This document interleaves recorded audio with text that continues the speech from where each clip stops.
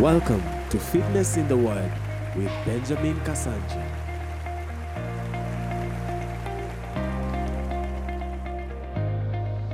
Eternal life does not just mean life that does not end. Praise the Lord. Because those that will be in hell will never die, but they don't have eternal life. Hallelujah. Yeah. Eternal life is the life of God. It is a fellowship with God. 1 John 5:11-13. And this is the record, that God hath given to us eternal life. And this life is in his Son. He that hath the Son hath life. And he that hath not the Son of God hath not life, meaning eternal life. These things have I written unto you that believe on the name of the Son of God, that ye may know that ye have eternal life, and that ye may believe on the name of the Son of God. He is writing to believers and is telling them, I have written to you that you may know that you have eternal life. It is possible for you to be a believer and not know that you have eternal life. You may know that you have eternal life mentally, intellectually, but not experiencing it. And that is why John is writing to them. These are believers. This is the church. But they are not experiencing the eternal life. And many people today in our churches, all over this nation, beyond this nation, in the world, are not experiencing eternal life, yet they are believers. They have it already, but they are not experiencing it.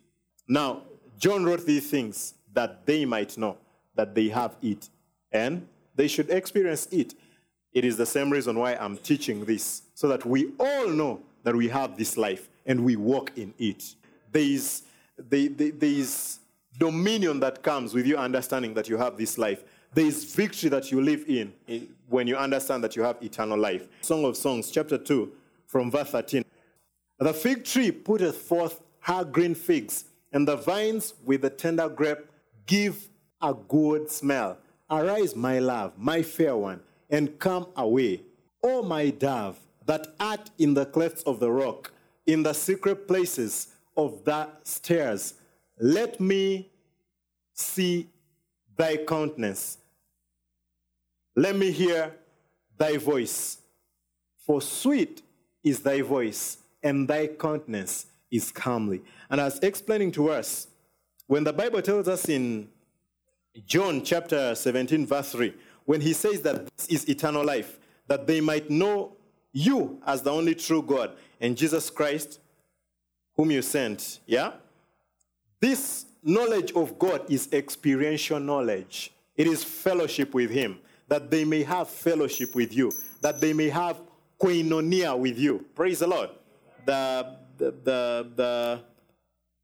Greek word for fellowship is koinonia, which is partnership, working together. That is eternal life. Eternal life is not you just saying, Lord Jesus, come into my life, see you when I get to heaven. That is not eternal life. There is a lot that we are missing. Eternal life is not even just coming to church every Sunday.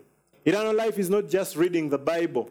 Eternal life is not just keeping a certain set of rules, having certain norms that you follow. That is way below eternal life. Now, eternal life will have its own norms. Eternal life will have its own system, the way you operate in eternal life. But all these things never give you eternal life. Eternal life is us knowing that when we received him as our Lord and Savior, he came. It is like a marriage, and that is why when Paul is talking about marriage in Ephesians, and even Jesus talking about marriage in Matthew, he says, this he spoke signifying the church and Christ, the church and the bride. For this reason, a man shall leave his father and mother and cleave to his wife, and the two shall become one. He spoke this concerning, he was speaking about the church. Now, in a marriage, you don't get into, it is not a religion. A marriage is a relationship. I am married and I have my wife. I don't just recite about her. I don't just wake up every day and I'm like, I believe she's there. I believe she loves me. No, I talk to her, she's there. So if he's talking about, if he's contrasting marriage with the relationship that we have with Christ, then it is not just about, because you see, we miss God, yet we are speaking about him. We are doing all these things. God is more real than a wife or a husband. If you can experience your wife or your husband, you can talk to them, you have fellowship with them, then you can have a better one with God.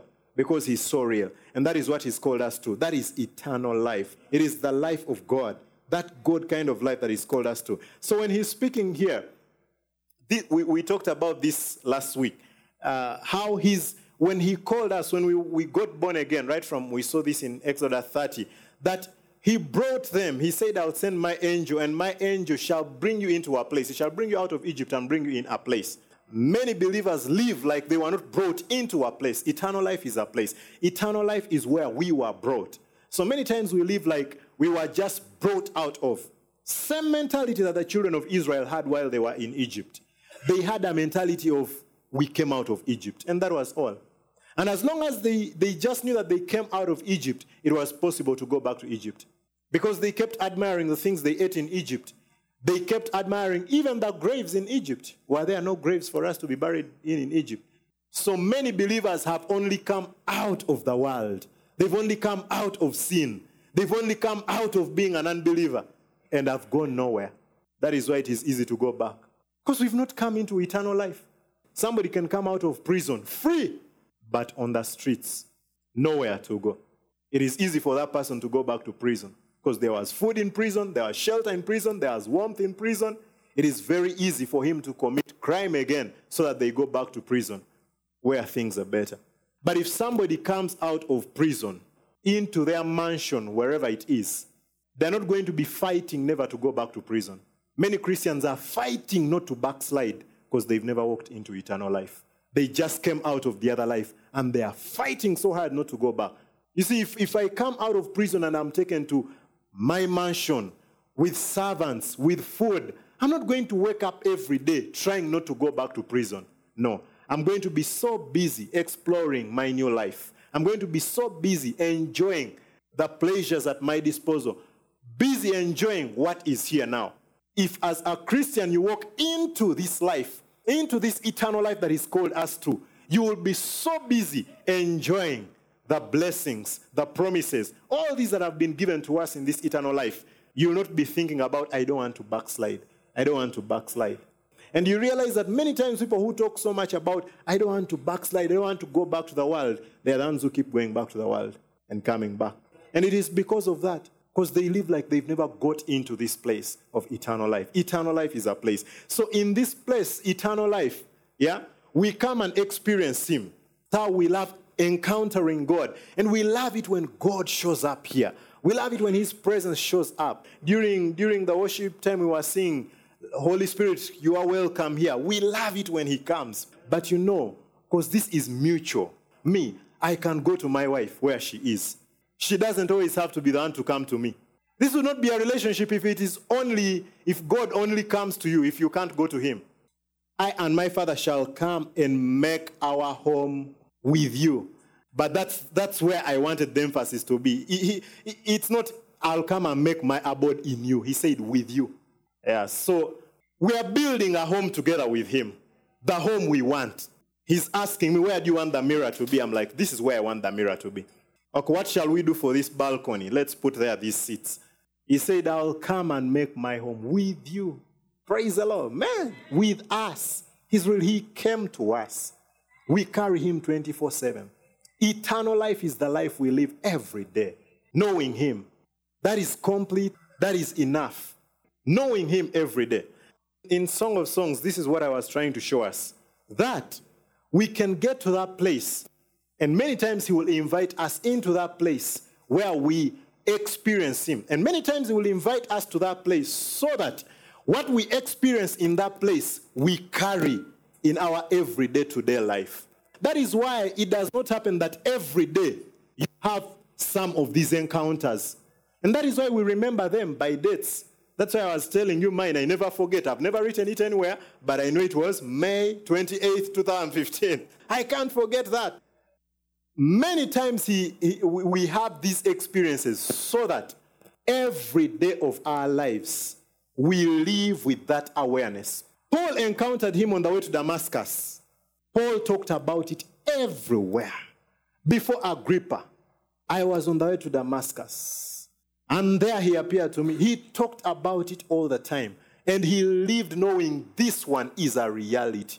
This one that I'm talking about is a reality. That is why John says, The one we've touched, we've heard, we've experienced is the one we speak to you. Peter says, we did not believe cunningly devised fables when we made known unto you the power of this Christ, the power of his resurrection. We didn't believe cunningly devised fables. These are not stories. I don't preach the gospel because I grew up in church. I don't preach the gospel because my dad was a pastor. I don't preach the gospel because I went to Bible school. No, it is real. It is real. When the Welsh revival happened, one person came from the revival and went and preached the gospel in India. And when he preached to these native people, one guy believed the gospel. And the chief called him. And the chief threatened him, told him, you can't believe this Jesus. It's a foreign religion for white people and all that. You can't believe this. And he killed his son. And when he killed his son, this guy said, I have decided to follow Jesus. He killed another child. He said, I'm not turning back. They killed his wife.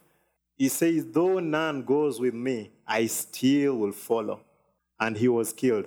And the entire village came to Christ. That man didn't die just because somebody told him a sermon. That man had encountered him. That man knew eternal life. You see, when Paul says that to me to die is gain, you see, if you have eternal life and you know it, death, physical death, can't bring it to one end. That is what that man was talking about. He had encountered him. He had known him.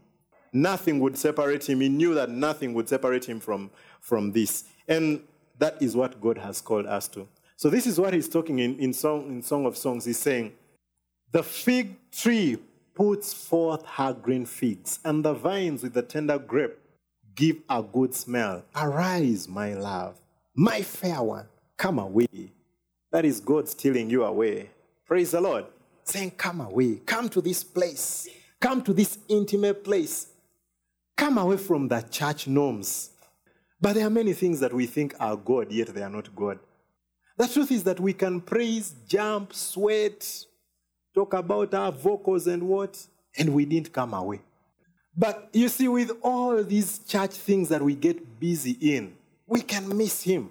That is why David says, I long to appear before you. I want to appear before you. David wants to appear before him. Not God to just appear before David. David wants to appear before God. Psalm 42. In 63 says, my soul and my flesh long after you. I experienced you in the congregation when everyone was there. But I want my own one-on-one. That is what David was saying. I want to come. I want to see thy power. I was in that corporate worship where everyone was. Everyone was jumping. Everyone was singing things they don't mean. The more you experience eternal life, you realize that whatever you sing is what makes sense to you. Not every gospel song carries eternal life. No matter how many times the word Jesus is in the lyrics. And the truth is that there are levels in Christianity. We grow. There is a song that may have worked for you at a certain time. You cried, mucus flowed from your nose, and you see it was a powerful song. But you see, Paul says, when I was a child, I spoke as a child, I acted as a child.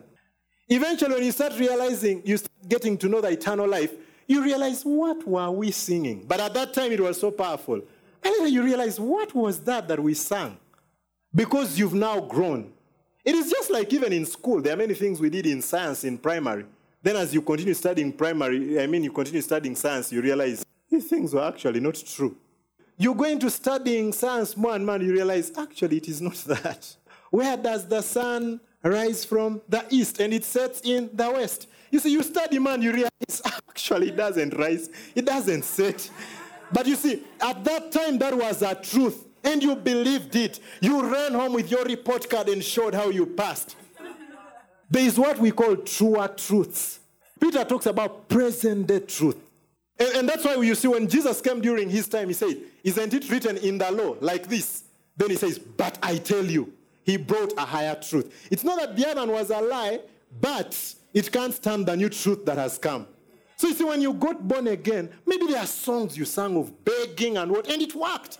You begged and begged and begged, and you came with a testimony. Last week we begged God and we begged, and see what he has done. But you see, as you grow, you realize that, and how, with eternal life, everything is at my disposal. Now, this is not a time for begging anymore. You see, you start realizing that, and your songs change. The things you say change, because it is real. This is a life that you're experiencing. It is until our creeds become our deed that they will carry power. But you see, we can recite them and recite them and recite them, even when we are to move on from them. Look at this. Let me show you another truer truth. David is given the armor by Saul. What does David say? I've not tested it. I've not proven it. I killed a bear, I killed a lion, and he gets his sling and 5 stones. And he goes and he wins a battle. We never see David use the sling and stone again. He had his armor, and he had an armor bearer. There's a stage where the sling could work. That was a truth at that level. A time came where he needed the armor as a king. Praise Jesus. So, you can go on and say, oh, but it worked for us. But you see, we used to sing that song in high school and we used to cry. I'm telling you, that song brought the glory of God. You see, when you're getting out of your CU fellowship, like that song, everyone was crying. But now you start realizing that he said, I will make my home with you. He's not passing me by in our home. As we've met, he's not going anywhere. And he said, I shall dwell. He will dwell there.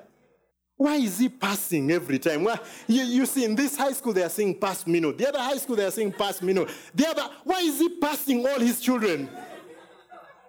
But you see, it worked. He says, Moses carried a glory. Listen to this. He says that the glory Moses carried in 2 Corinthians chapter 3. He said it was powerful. It was glorious. But it was fading away. He had to cover. He had to be veiled. He had to veil his face. For a glory that was fading away carried so much power. Yeah? But the ministration of death, written, engraven in stones, was glorious, so that the children of Israel could not steadfastly behold the face of Moses for the glory of his countenance, which glory was to be done away. It was to be done away. How shall not the ministration of the Spirit be rather glorious? This that Moses carried was glorious, but it was fading away. It was fading away. And he covered it.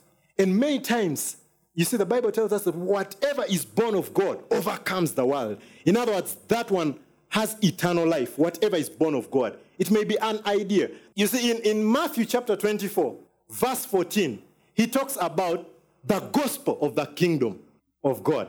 Yeah? In Ephesians chapter 1, verse 13, he talks about the gospel of salvation.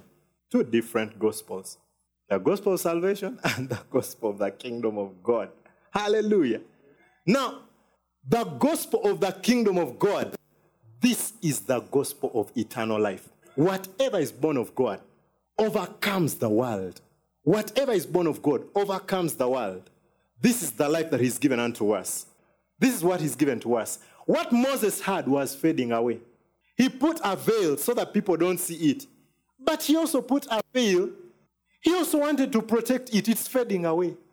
You see this a lot, especially with gospel artists, preachers, many of us who work in church. He stole my sermon. He stole my sermon. It's not eternal. It fades away. You're fighting to protect it. Whatever is born of God does not fade away. So whatever we've acquired by the law of Moses, whatever we've acquired by legalistic rituals and all that, it will fade away soon. If your testimony is, I prayed, I heard that my pastor had fasted for 30 days, so I fasted for 30 days. When I saw that God had not yet done it, I talked to another pastor. He had said 21 days on water. I did 21 days on water. Then when I combined all these fastings, God gave me my car. I'm telling you, you're going to protect that car. It was birthed out of certain rituals, legalistic rituals. But there is something that can be birthed out of eternal life. Go back to Song of Songs. He's telling us, come away. He wants to spend time with us.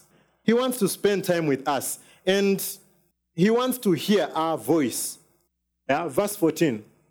Oh, my dove, that art in the clefts of the rock, in the secret places of the stairs, let me see thy countenance. God wants to look at you. He wants to see your beauty.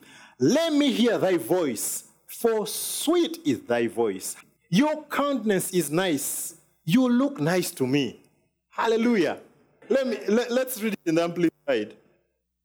So I went with him. We were climbing the rocky steps up the hillside. My beloved shepherd said to me, oh, my dove. You see, shepherd, he would be saying, oh, my sheep. But you see, he has language. He has good language. While you are here, in the seclusion of the clefts in the solid rock, in the sheltered and secret place of the cliff, let me see your face. Let me hear your voice, for your voice is sweet, and your face is so lovely. There is a footnote there when he talks about the voice and the face. There is a footnote in the Amplified. If you have on your phone, you can see that star. If you click on it, he says, to himself, you that is being talked to, yeah? Me that God is speaking. Do I realize that my voice lifted in praise and song is sweet to him? Or do I withhold it? I don't withhold it. It is sweet to him. No matter how many keys you sing in the same song, it is sweet to him. Praise the Lord. This is eternal life. Him hearing you and you hearing him. You knowing that you are loved. And what this does to us is that when we come and he speaks such words about us, when we see how he sees us, when we hear how he perceives us, how we see ourselves changes. You can't be walking in eternal life and you continue living a life of low self-esteem. You can't be living the eternal life and you're walking in shame because you've heard the things he says about you. I have him like a possession. He is mine. Jesus is mine. He is mine. I don't know about you, but he's already mine. That he is mine. He belongs to me. Man, that changes my perspective. I have him. Imagine you hearing him say such things about you. How do you walk out of that place? No wonder Jesus, whenever Jesus went to the mountains to pray, he came back unto the Pharisees, he was arrogant. The Son does nothing except what he sees the Father do. No one has seen the Father, only me. No, you think I've spoken great things? Wait, you will see angels ascend and descend. As in, he's telling them, I'm with angels here right now. You're used to angels descending. They are going to ascend and descend. Jesus spoke so differently. You see yourself in a very different way. It is the same thing you see with John after his encounters. I told you, John was thrown on the island of Patmos, and he's there still writing Revelations. They've tried to boil him in tar or oil, and he's not died. He's thrown to an island just with animals and beasts, and his ego has not been touched at all. Just behold, he saw one on the throne. One, a man. You know, he's having all these experiences because he had encountered him. God is so real. And this is the fellowship that God seeks for. This is what he wants you to experience. He wants you to see yourself as he sees you.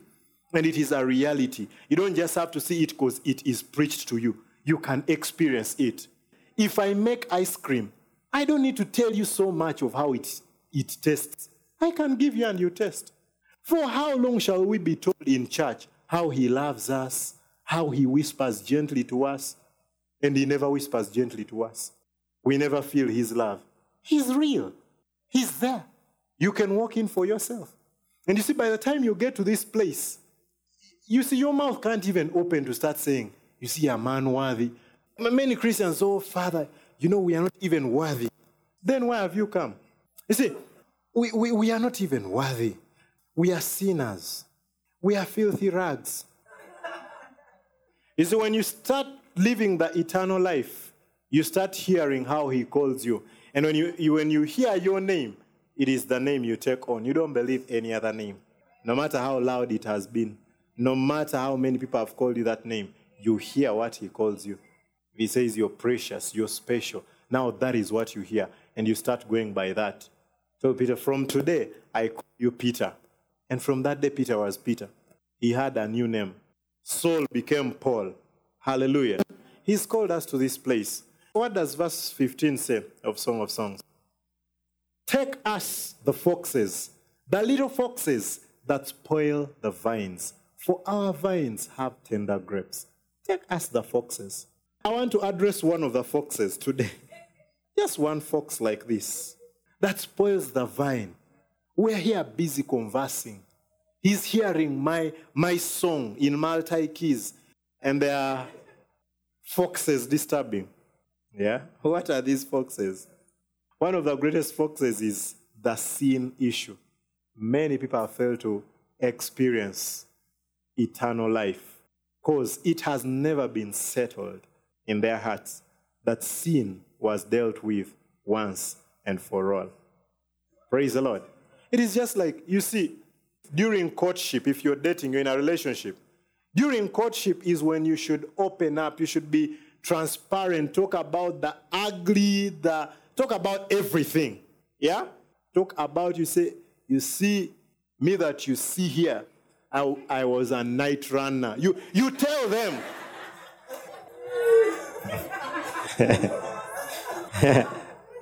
That is the time to talk about everything. So if during courtship you've told them you're a night runner, now 5 years later you're married, you've gone for Valentine's Day. Yeah? Where have you gone? You've gone to a very posh place, a very nice place. You're having your candlelit dinner. There's no one. It's quiet. And she starts telling you, oh, I love your goatee. I love that beard. Where did it come from? Now, you don't start telling her, I know you love it, but I used to be a night runner. You've ruined that dinner. Now you see, that is what I'm talking about. He's telling you, I love to hear your voice. I love to look at you, your comeliness. Then you're like, I'm not even worthy. You've killed the dinner. You spoiled the dinner. Ephesians 1:3. Let's read Ephesians 1:3. Blessed be the God and Father of our Lord Jesus Christ, who hath blessed us with all spiritual blessings in the heavenly places in Christ. Let's read it in Amplified. May blessing, praise, laudation, and eulogy be to the God and Father of our Lord Jesus Christ, the Messiah, who has blessed us in Christ with every spiritual, given by the Holy Spirit, blessing in the heavenly realm. Praise the Lord. Now, while I'm reading this, I want to ask us a question. Is forgiveness a spiritual blessing? Yeah? Is righteousness a spiritual blessing? Now, Paul is saying that he's already given to us. Okay, let's read 2 Peter 1:3. Let's read it in the NIV. His divine power has given us everything we need for life and godliness through our knowledge of him. This is eternal life, that they might know him through our knowledge of him who called us by his own glory and goodness. He's saying that when we experience this eternal life, we realize that he's given to us everything he has already given. It is past tense. You can check your New Testament, especially in the light of the cross, after the resurrection of Jesus Christ. You're going to realize that there is no promise that is not in past tense. Every blessing he talks about. Isaiah says, by his stripes we are healed. Peter comes and says in 1 Peter 2:24, we were healed. He says, forgive. He says, if you do not forgive, your heavenly Father will not forgive you. Paul comes and says, we should forgive even as we have been forgiven. You're going to realize everything is in past tense. So when he's saying that we've been given everything we need for life and godliness, Ephesians tells us he's given to us every spiritual blessing. He's blessed us with all spiritual blessings. These spiritual blessings include forgiveness. Praise the Lord. Go back to 2 Peter. Let's continue a little bit with 2 Peter. Through these, he has given us his very great and precious promises. These promises have already been given. Praise the Lord. This does not mean, you see, many times when we say he's given us promises, we are meaning that He's given us what to claim. As in, he's given us a promise that will happen in the future. But he's saying these promises have, you see when you say, he came and fulfilled his promise, it's no longer a promise. So whichever promises were there, he's already given. They are not waiting. The promises are not waiting. Yeah? So that through them, you may participate in the divine nature. In other words, if you've not received them right now, you can't participate in the divine nature. You can't participate in this eternal life. As for us, we are saying, I can't be sick because by his stripes I was healed. You who is waiting for healing as a promise, you can't participate. You are not qualified. You don't have the boots. You stand, watch us. You can't participate. If you're anticipating them, if you're thinking they're going to come in the future, you can't participate. You can't be a partaker in this divine nature and escape the corruption in the world caused by evil desires. He's already given us this. Praise the Lord. Man, this is so awesome. This should liberate you. Now, normally the confusion comes with 1 John 1:9. Yeah? 1 John 1:9, many people get stuck there and say, if we confess our sins, he is faithful and just to forgive our sins and to cleanse us from all unrighteousness. Now, I've told you there are different levels in Christianity. There are children, there are babies, there are youth. Let's see 1 John 2:12-13. This is the category of people that John was also writing to. And I want you to see where the focus is. I write to you, little children, the little ones. See what he writes about the little ones. Your sins are forgiven you for his name's sake. The little children have to be explained the sin issue to over and over. Now, let's go on. I write to you, fathers, those are the adults, because ye have known him. This is eternal life that is from the beginning. I write to you, young men, the youth, because you have overcome the wicked one. Now, you see, when you're a child, you're still dealing, were my sins forgiven? So he's still dealing a lot with the sin issue. Then after you graduate from the sin issue, you know, I have power to cast out demons. I have power. The devil is under my feet. I was the youth. You get it? Sin is not the issue anymore. Then now adults, eternal life. We know the Father. We don't just know him as daddy. We know him because we sit with him for coffee. We sit and plan. We sit and talk. We sit and talk with him. So these are the categories that he's writing to. And as long as you don't understand these levels, well, see, you're going to see, the truth is that he's going to talk and say, their spiritual growth is at different stages. Hallelujah. And now, you see, the fathers would understand in 1 John 5:18 when he says, whoever is born of God does not sin. The fathers understand that. But the children do not understand that. That is, in chapter 2, he says, I write to you, my little children, that you do not sin. But if you sin, my children, you get it? The little children can still sin. Then, he's telling them there is an advocate. You get it? That's not what he's writing to the fathers. Now, when he says, if we confess our sins, that word confess there is the word homologeo, which means to acknowledge. He's not talking about if you confess your sin. So we've been taught in church that confessing your sin means you come and say, oh, Father, please, please, please, I did it again, please, please. You're not confessing. Confessing means to acknowledge. Actually, when he says hold on to your confession, it means say the same things. Praise the Lord. So if you acknowledge this sin. You acknowledge, in other words, you don't act like it is not sin. Then there is forgiveness. But you see, now when we read here, we are like, okay, he will cleanse us. So he's not yet cleansed us. Yeah? So he's not yet forgiven us. That is what we think. But I'm telling you, this is depending on the level that he's talking to. So when does he forgive us? When is he going to forgive us? So many times you come and pray, not sure if I will be forgiven or not. We come and pray wondering, will I be forgiven or not? When does he heal us? When does he make us righteous? He already did all these things. That is why you're going to realize, we are going to read some few more scriptures, but you're going to realize that he talks about preaching of forgiveness, receiving forgiveness. Why do you receive it? Because it is already there. he already forgave. When this is settled, there is no day you'll feel inferior. That is why he says that in that day we shall have confidence. Why? Because as he is, so are we. In other words, there is nothing standing between us. There is nothing that makes me less qualified to have such a heart-to-heart conversation with him, to talk with him. The sin issue has kept many Christians defeated, not walking in eternal life. And you see, when he's talking about not sinning, he's talking to the fathers. Yeah? Acts 13:38. Yeah, let's read Acts 13:38. Be it known unto you, therefore, men and brethren, that through this man, which man?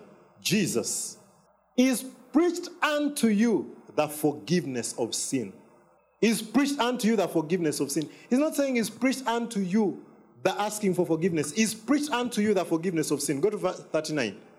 And by him all that believe are justified, acquitted. All that believe from all things from which you could not be justified by the law of Moses. Why? It was a glory that fades away. The law of Moses meant legalities, rituals, which we do even up to today. Today we still believe that by going to church many times and saying, forgive me, forgive me, forgive me, that is how we receive forgiveness. He's saying that kind, we can't be justified. Now you see, many times you'll hear me come back and talk about sin, redemption, and what, because it is very key. This is the pivot of the gospel. And almost everything, whether we talk about healing, whatever we talk about, I'll come here. Talk about justification, because justification is so important. You are acquitted. You didn't do it. That is what he's saying. That by him all that believe are justified from all things. From all things. All that believe. All that believe. As long as you believe, you're justified. Hallelujah. This is what Paul was preaching. Forgiveness of sin is what Paul was preaching. Now, let's read Acts 5:31. Him hath God exalted with his right hand to be a prince and a savior, for to give repentance to Israel and forgiveness of sins. To give. If it can be given, it's already there. To give forgiveness. Jesus was raised to give forgiveness. Praise the Lord. Now, the word forgiveness, the Greek word for forgiveness is aphasia. That is the Greek word for forgiveness. And that word for forgiveness means liberty, freedom. That is what that means. Liberty, freedom. That is what it means. To give forgiveness. To give forgiveness. He came to give forgiveness.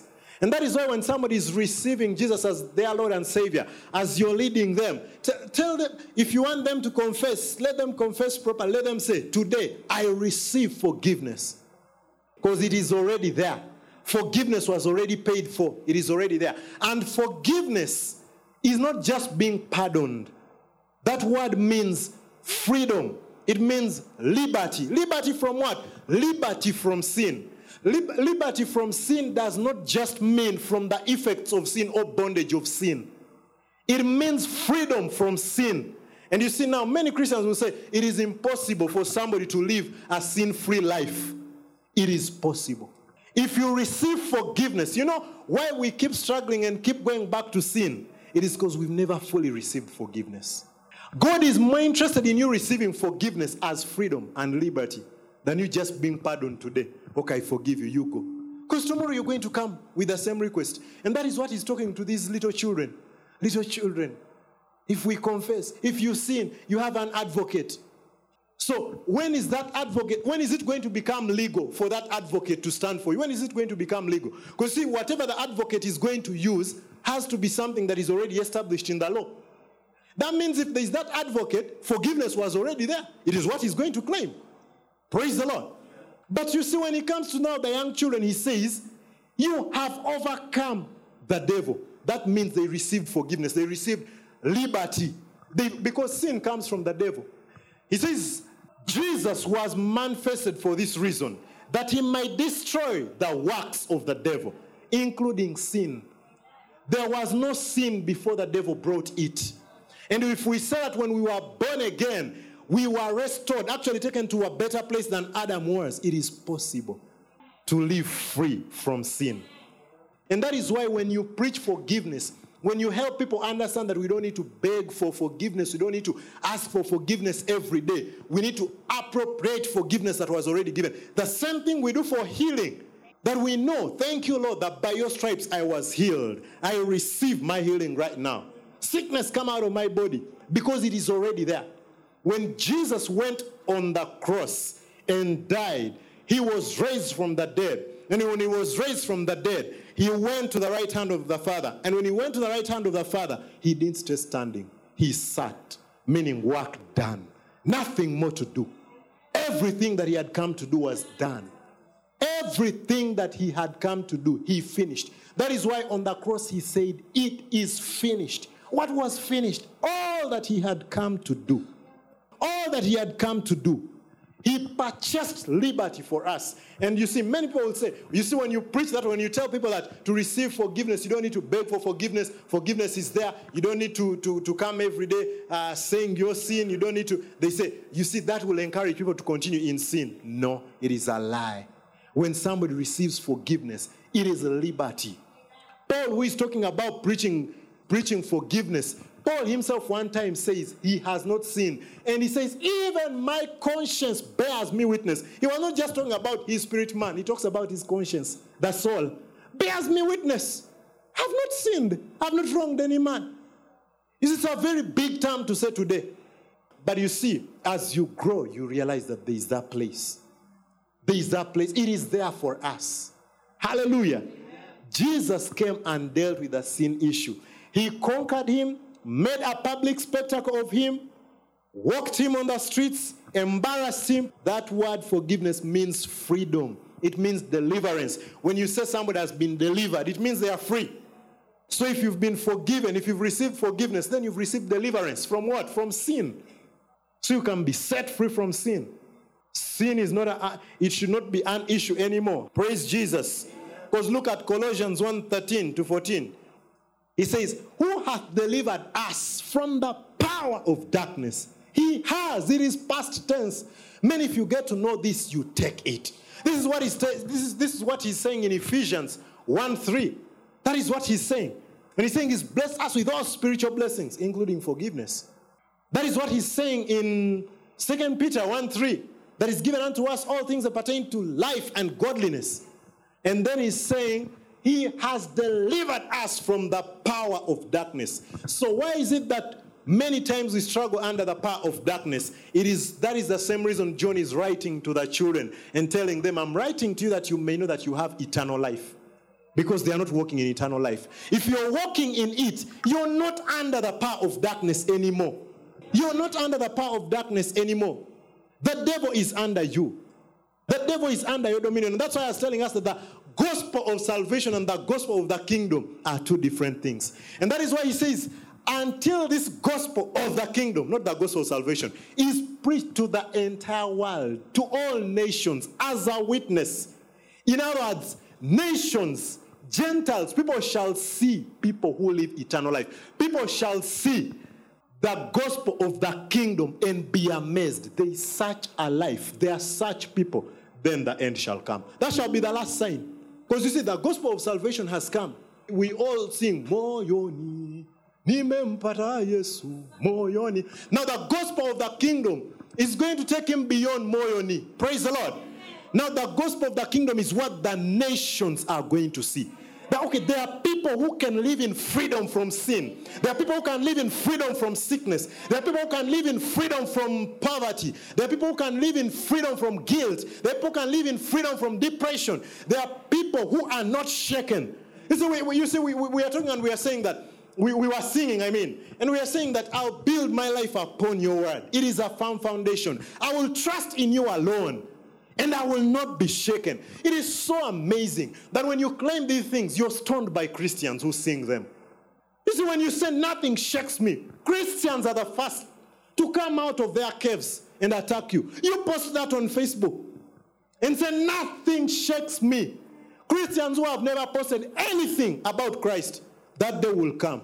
What are you saying? But in church, they come and sing, I will not be shaken. They will sing all those songs. It is possible for you never to be shaken. This is eternal life. Peter slept in prison after James had just been beheaded. He slept, not shaken. Not shaken. Sleeping. We say, I'm building on the word. I'm building on the word. I'm building on the word. But we are not building on the word. We're just putting the word at the door. How could Peter sleep when James has just been beheaded? That is eternal life. Peter was not scared of being beheaded. He could still sleep. I think maybe he had even made plans. Today I'm just going to be with my maker forever. Praise the Lord. This is something that we should understand in our walk of eternal life. The experience that he has for us. He has taken us from the power of darkness and has translated us into the kingdom of his dear son. You see, many of us have got born again and we are getting, what are we getting? What should I say? We are getting delivered from generational curses. We're getting delivered from things of the past. We're getting delivered from, let me tell you the truth. As a Christian or a pastor, if I have very little to do, helping you get rid of things from the past can keep me occupied and be a busy pastor and relevant. But there is a gospel that I can preach that can translate you in that instant. No. Whoever is being set free slowly, there is nothing wrong with you being set free step by step.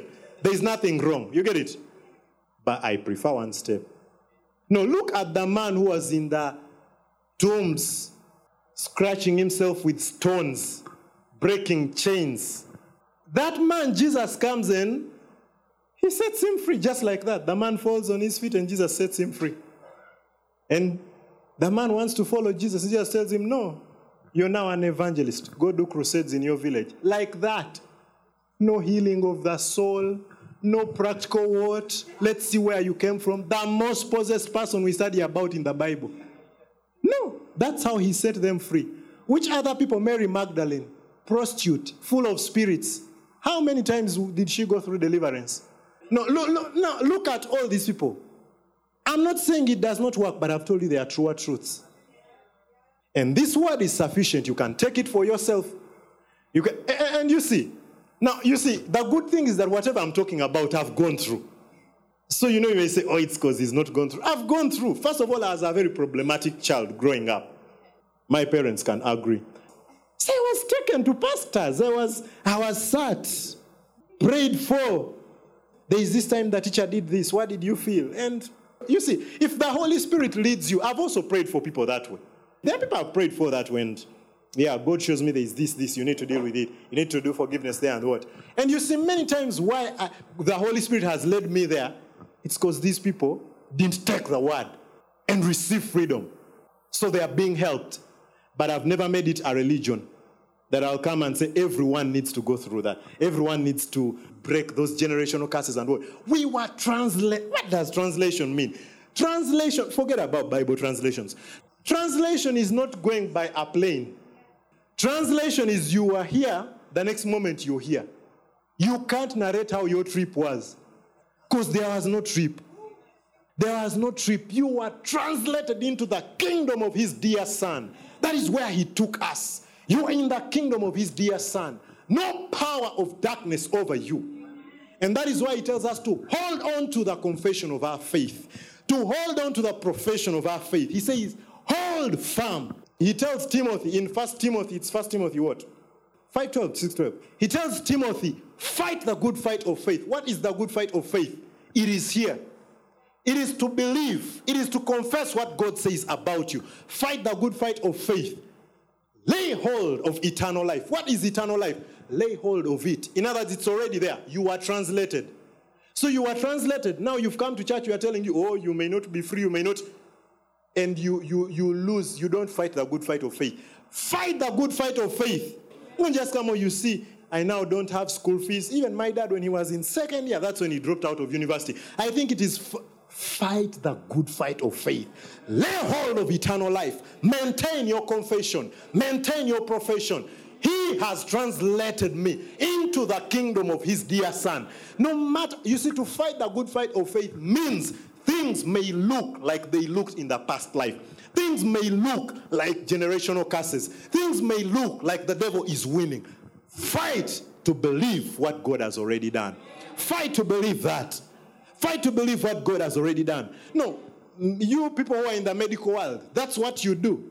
You fight to believe that the medicine is working. Somebody comes and tells you, I took the pills for the last 3 days, but the headache is still there. Did you take them properly? Was it 8 hourly? Yes. It will go.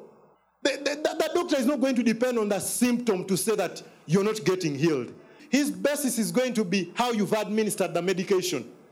When my wife when she was fractured the other year, you see, we come out of hospital and the doctor is like, in this time you will be walking.